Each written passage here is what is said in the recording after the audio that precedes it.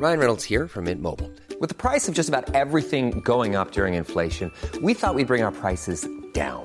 So to help us, we brought in a reverse auctioneer, which is apparently a thing. Mint Mobile Unlimited Premium Wireless. How to get 30, 30, bit to get 30, bit to get 20, 20, 20, bit to get 20, 20, bit to get 15, 15, 15, 15, just $15 a month? Sold! Give it a try at mintmobile.com/switch. $45 up front for 3 months plus taxes and fees. Promo rate for new customers for limited time. Unlimited more than 40 gigabytes per month. Slows full terms at mintmobile.com. Roundabout Season 2, presented by Nissan, is live now, and we're back to share more stories from the road and the memories made along the way. We're talking rest stops, if we're stopping to get gas. You will be timed. Misguided plans. I grew up in the city, so I have a healthy fear of real extreme darkness.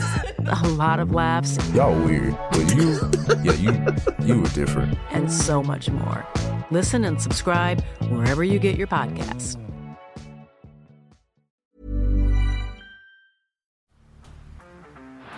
Down the blind, Andrew John. Inside for Elba. Elba will score. Elba will score.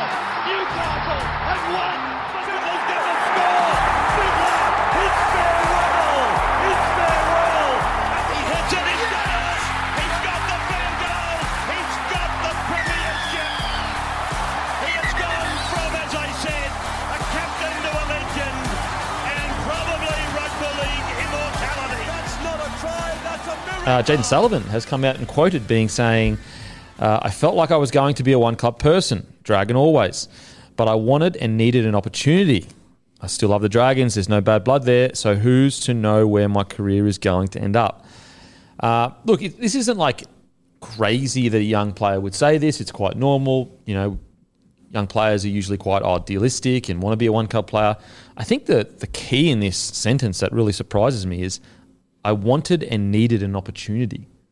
So my assumption is that he was basically told, at this stage you're not in the first grade side. That's what shocks me that much, is that with everything going on with Ben Hunt and everything going on with, Amon as well, to tell your gun next 7 or 6, basically you're not in first grade and opportunity can be found elsewhere, that is extremely surprising to me. Well, it either says he was told or maybe he was just told nothing and left in the dark. That's the side I'd probably lean towards. Then why would they release him? Like, do you know what I mean? The fact that they released him says that he wasn't. Because if he was, they would have said, mate, no way. Like, you're the next in line. Yeah, fair. Yeah, what have they seen that we haven't? Like, he just looks so good. And even if he struggled a little bit, what else is out there? And you're the Dragons right now. Both of your halves are under clouds. And you don't have any more in the squad at this stage that are even close. Like Benny Hunt under a cloud as to whether he would have stayed. Because remember, he released 3 or 4 months ago. Amon, obviously everything he's going through, super bizarre. It makes no sense to me that you would go to the next guy in line. Some would argue that he should be in front of Amon in line, but the next guy in line, and you would say, yes, we grant you a release. Unless, maybe from Sullivan's perspective, he means I want to play first grade right now. And Dragons were like, you're not going to be playing first grade for another year or two. But the whole relationship, the Sullivan-Dragons relationship never seemed to work as well as you would have hoped. Mate, the whole thing, like a few years ago when you had Bud, Sloan and these boys playing, like they won an SG ball comp a couple of years ago and the Dragons were just sitting there going, we're set for the next decade. They had like 5 of the best young their talent was so good, it rivaled the next generation of Panthers players. Yep. And you're going to say that's hyperbolic. It's absolutely not. It's not. It's how it was. And now we've got Sloan as well coming up soon. Obviously, Amon is dealing with what he's dealing with. Essentially, all of them are gone. Yep. Did Sullivan get released before Hunt came out and said he wanted a release? What was the time? No, I think it was after. Yeah, I think it was well and truly after. Like substantially after. I know there's so much to unpack with it and there's a lot that goes on behind the scenes we don't know about, but when Hunt came out and said he didn't want to be there and you had Sullivan and Amon who are both have such bright futures, whether or not they're ready to both lead, a side now, but you think back and you just go, do you just sit there and go, Benny, you can go, we'll free up $1 million, we'll run these two very bright talents in our halves. We're clearly in a massive rebuilding phase as it is, and we'll use the $1 million from Ben Hunt to go towards a gun fullback or a gun number 9. And again, I know there wasn't a heap on the market, so maybe they've just gone, no, like we don't have anyone that we can get, but... Well, you know how I know it was after? It's because that's exactly what I suggested. Yeah. I said, look, at this stage, even with Benny Hunt in the side, you aren't playing finals footy and you come in 14th, 15th. So look, if you bring Bud and Amon in and you win the wooden spoon, I understand it's humiliating or whatever, but you know what's more humiliating? Staying at the bottom of the table for the next 4 or 5 years. That's what I couldn't understand. When Benny Hunt... The thing is the Ben Hunt thing became public, at a certain date. It would have been weeks and weeks, if not months before they were aware that Ben Hunt wanted to leave. So what I don't get is they didn't go, okay, let's try and get him to stay for the first whatever weeks or month. Once you realise he is gone, especially when we heard stuff that he's willing to pay to leave, make the best of a bad situation and go, okay, he's gone. Let's get a good trade for him. We bring in Bud, we bring in Amon, and we, at the very least, we buy ourselves some good grace from the fans by saying, guys, this is a bit of ahead of their time, but we're building towards the future. Yeah. As opposed to you're in a premiership window and Hunt wants to leave, you're like, mate, premiership windows are so small in the NRL, as we know. You're like, we can win this now. We need you to do that. It would be a different story. Yeah. But that wasn't. It was a complete opposite to that. It doesn't. And I know I get the understanding of people going, well, they're standing strong and standing firm and setting, whatever. It's like, look, I get that. But at the end of the day, standing strong doesn't win you matches and it doesn't help you win premierships in the future years when it comes to keeping players. What does is creating the best environment in the team to win matches. And I understand what you're saying there, but I look at it as going like, is it a strong culture to want to make people that don't want to be there stay there? No, that's the point I'm making. I cannot believe Ben Hunt's still there, to be completely honest with you. I love Benny Hunt. I'm a huge fan of him. But I can't believe the Dragons have made the decision to let a guy like Bud go and keep Ben Hunt there. And a guy like Bud that wants to be there. Bud's not there and saying he wants to be there. Yeah. Ben's the captain and saying he doesn't want to be there. It just shows you, and I know that a lot of fans feel like it's a bit of a cop-out. And look, Benny Hunt's responsible. He signed a contract. Bud Sullivan, he's all responsible. They're both adults. But at the end of the day, this is a reflection of a club that hasn't been run well for a few years now. Yeah. This is where poorly run clubs end up, where you're scratching your head. Like, sorry, mate, but you look at the Tigers. When we look at their decisions sometimes, we go, what the hell is going on? And it's the same thing with the Dragons. You go, what the hell is going on? Where the Bulldogs, at least, you're going, look, there's a clear path they're trying. Now, we'll be critical if that path doesn't come to fruition. And even with those decisions, they were super underwhelming this year. But at least at the Bulldogs, you can see a path forward. I don't really... Even the Tigers, to a degree, I see a path forward. Benji, they've got a decent roster. At the Dragons, what is the path forward at the moment? Isn't it crazy when you look back at Mary McGregor's time and how much the media went after him and how much it was a shit show then? And if I was a Dragons fan, I'd give my right arm to go back to what it was like with Mary. They had equal most rep players when Mary was there. 5 or 6 Origin players. Yeah. And, yeah, mate. Yeah, and isn't it interesting how the media can create this vibe so quickly that, Mary just can't coach. He's a bad coach. And it's like, okay, for sure, coaches take the full brunt of most results. But how often do we see the coach get moved on and they just go complete shit?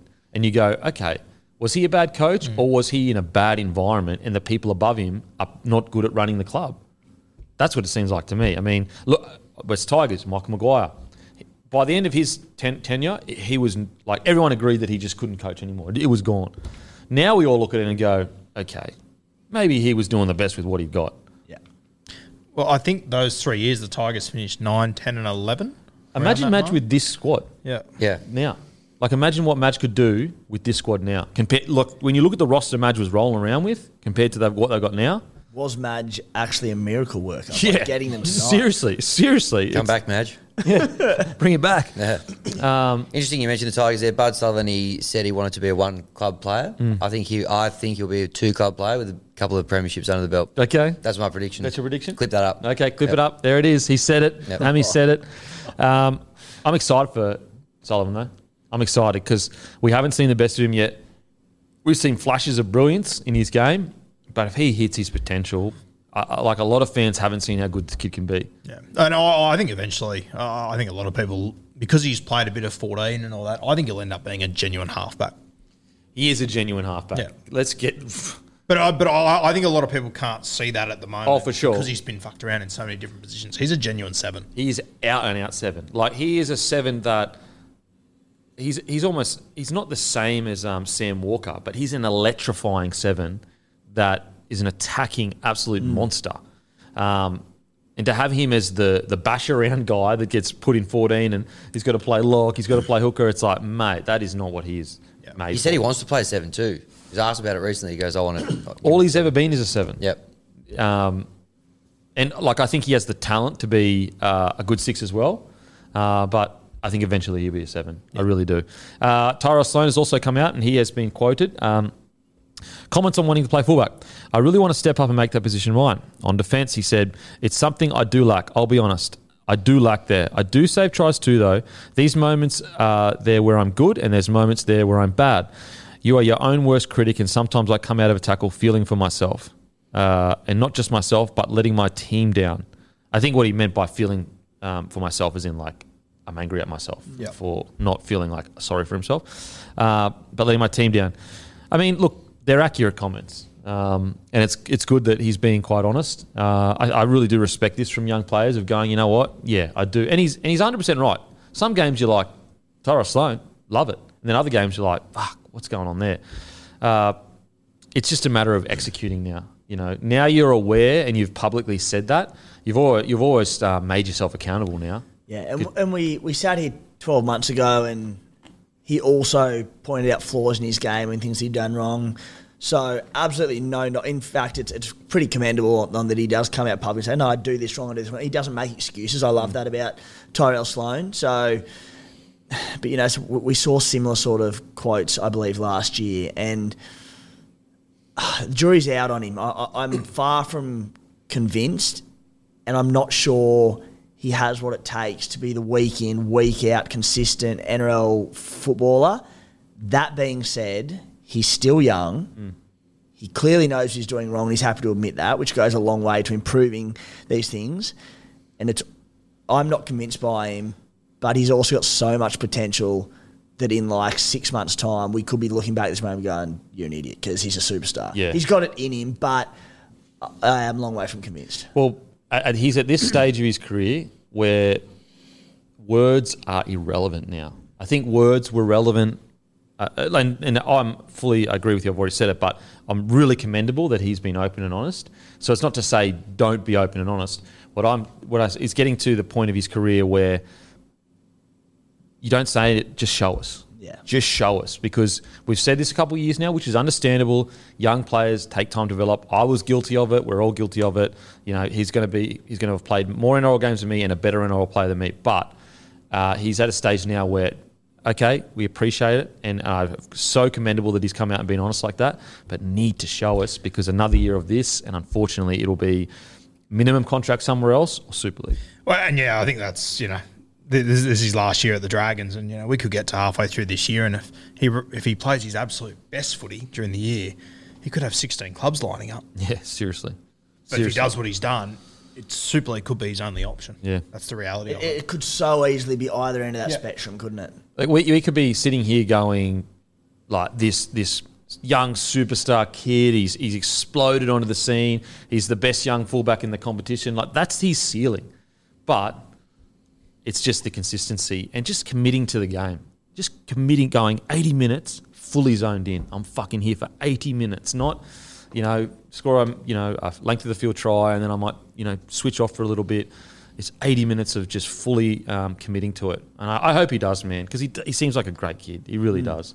But he really is at the point of his career where it's now or never. Yeah. It really is now or never. And the reality is he's in a tough spot, because based off his performances the last few years, like this year, he can't be good. He has to be great. Yeah. Or people are going to come after him. And he has to be consistent as well. Like, he can't go 4 good games and 1 bad game, because as soon as he has the bad game, the world's going to end. That's the exact script we're all expecting. Yeah. But if he goes, honestly, he'd be better off if he went 9 out of 10, 9 out of 10, 9 out of 10, 5 out of 10. He'd actually be better off going 8 out of 10 for the whole year. Yeah. Just 8 out of 10. Oh, yeah. He would be better off at the end of the year, fans going, Sloan was pretty good this year. Then, fuck, did you see Sloan's incredible fucking highlight reel? But, geez, some of his moves. He touches on it, but I just want to see him throwing his body at blokes in defence. Yeah, for sure. And putting it out there. And he might get shrugged off or thrown or whatever because he's a bit leaner, a bit smaller and that. But I don't care. I just want to see the attitude defensively. We know he can do it in attack.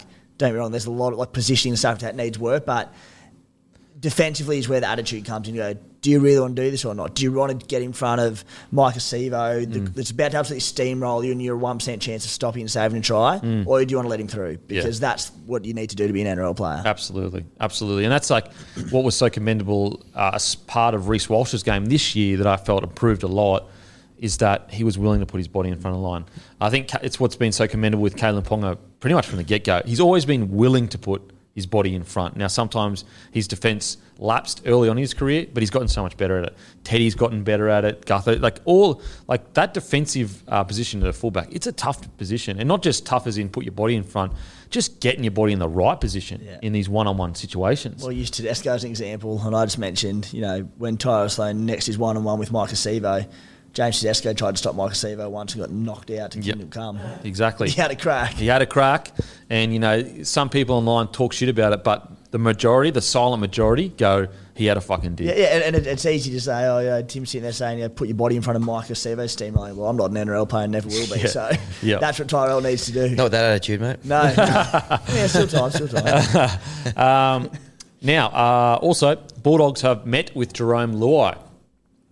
Look, I get it and they've just met to see whether he's open to leaving the Penrith Panthers.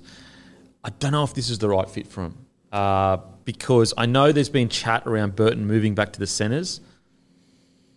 I just wonder how their salary cap would be balanced with a guy like Critter, who may or may not work at fullback, but we know he's a good centre.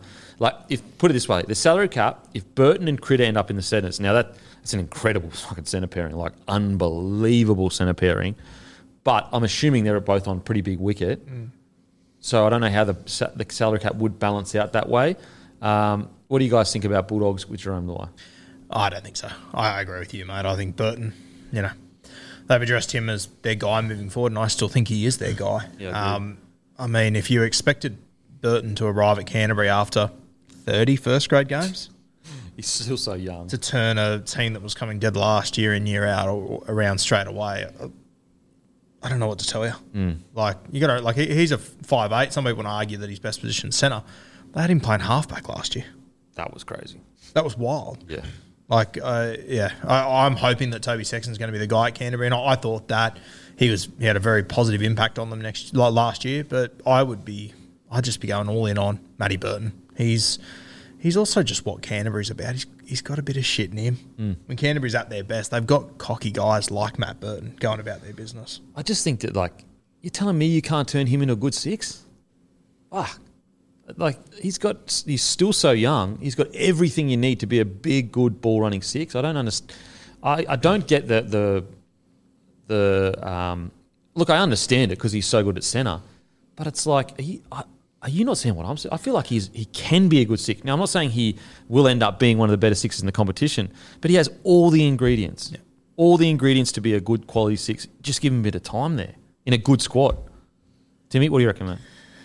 Oh, same as you boys. My mind when I saw this news, it wasn't even about Luai. I just went straight to Matty Burton.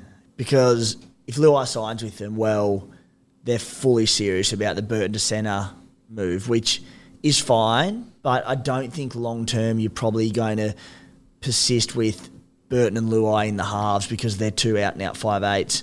We've seen Luai, at the World Cup. We've spoken about it recently, but he can play 7, but his best footy's at number 6.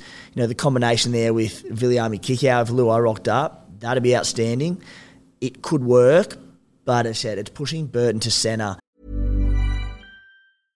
I'm Sandra, and I'm just the professional your small business was looking for. But you didn't hire me because you didn't use LinkedIn Jobs. LinkedIn has professionals you can't find anywhere else, including those who aren't actively looking for a new job, but might be open to the perfect role, like me.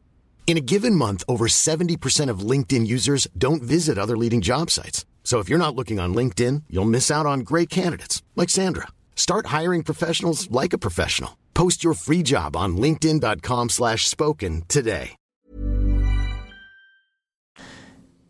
And you've already touched on it, but Burton is not a 7.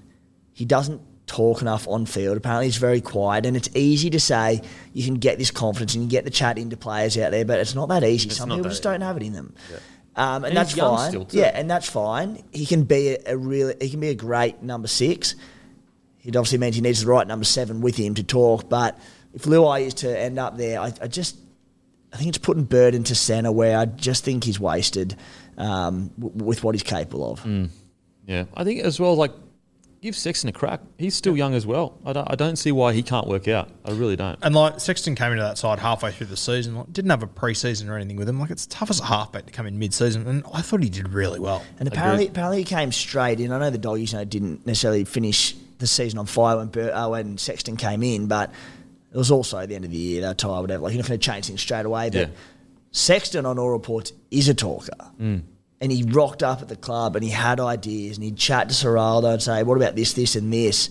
That is what Burton needs. So give that combination some time to flourish, because it could be something special. Agreed. And also, it's not going to, like, Burton eventually maybe breaks the bank, but Sexton, Burton, Marnie and Critter, they're not breaking the bank. You know, like, Critter right now is not on $1 million. Burton definitely isn't. Sexton isn't. Marnie isn't close. You know what I mean? Yeah. So you've got this spine that's quite a good building spine. And also, if Burton does become the player you know he can, and if Critter does as well, you've got a spine in 4 or 5 years that maybe could challenge for top 4. I'll tell you the other one too. Like, I know people probably aren't looking at him as a halfback, but they could do much worse than having Hutcho at halfback. Absolutely agree. Fucking oath. We saw what he did with the Roosters at the back of the year. Very unlucky to get dropped. Yep.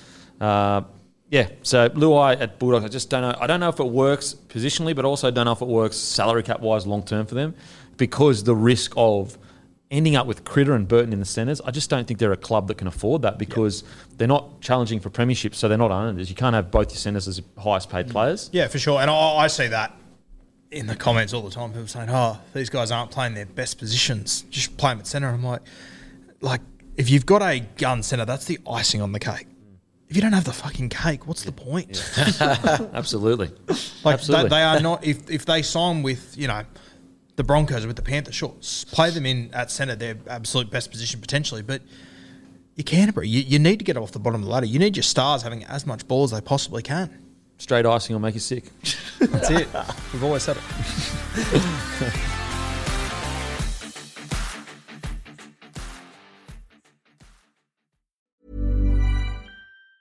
Roundabout Season 2, presented by Nissan, is live now, and we're back to share more stories from the road and the memories made along the way. We're talking rest stops. If we're stopping to get gas, you will be timed. Misguided plans. I grew up in the city, so I have a healthy fear of real extreme darkness.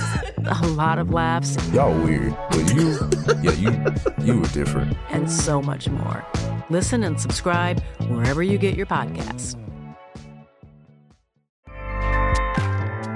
Acast powers the world's best podcasts. Here's a show that we recommend.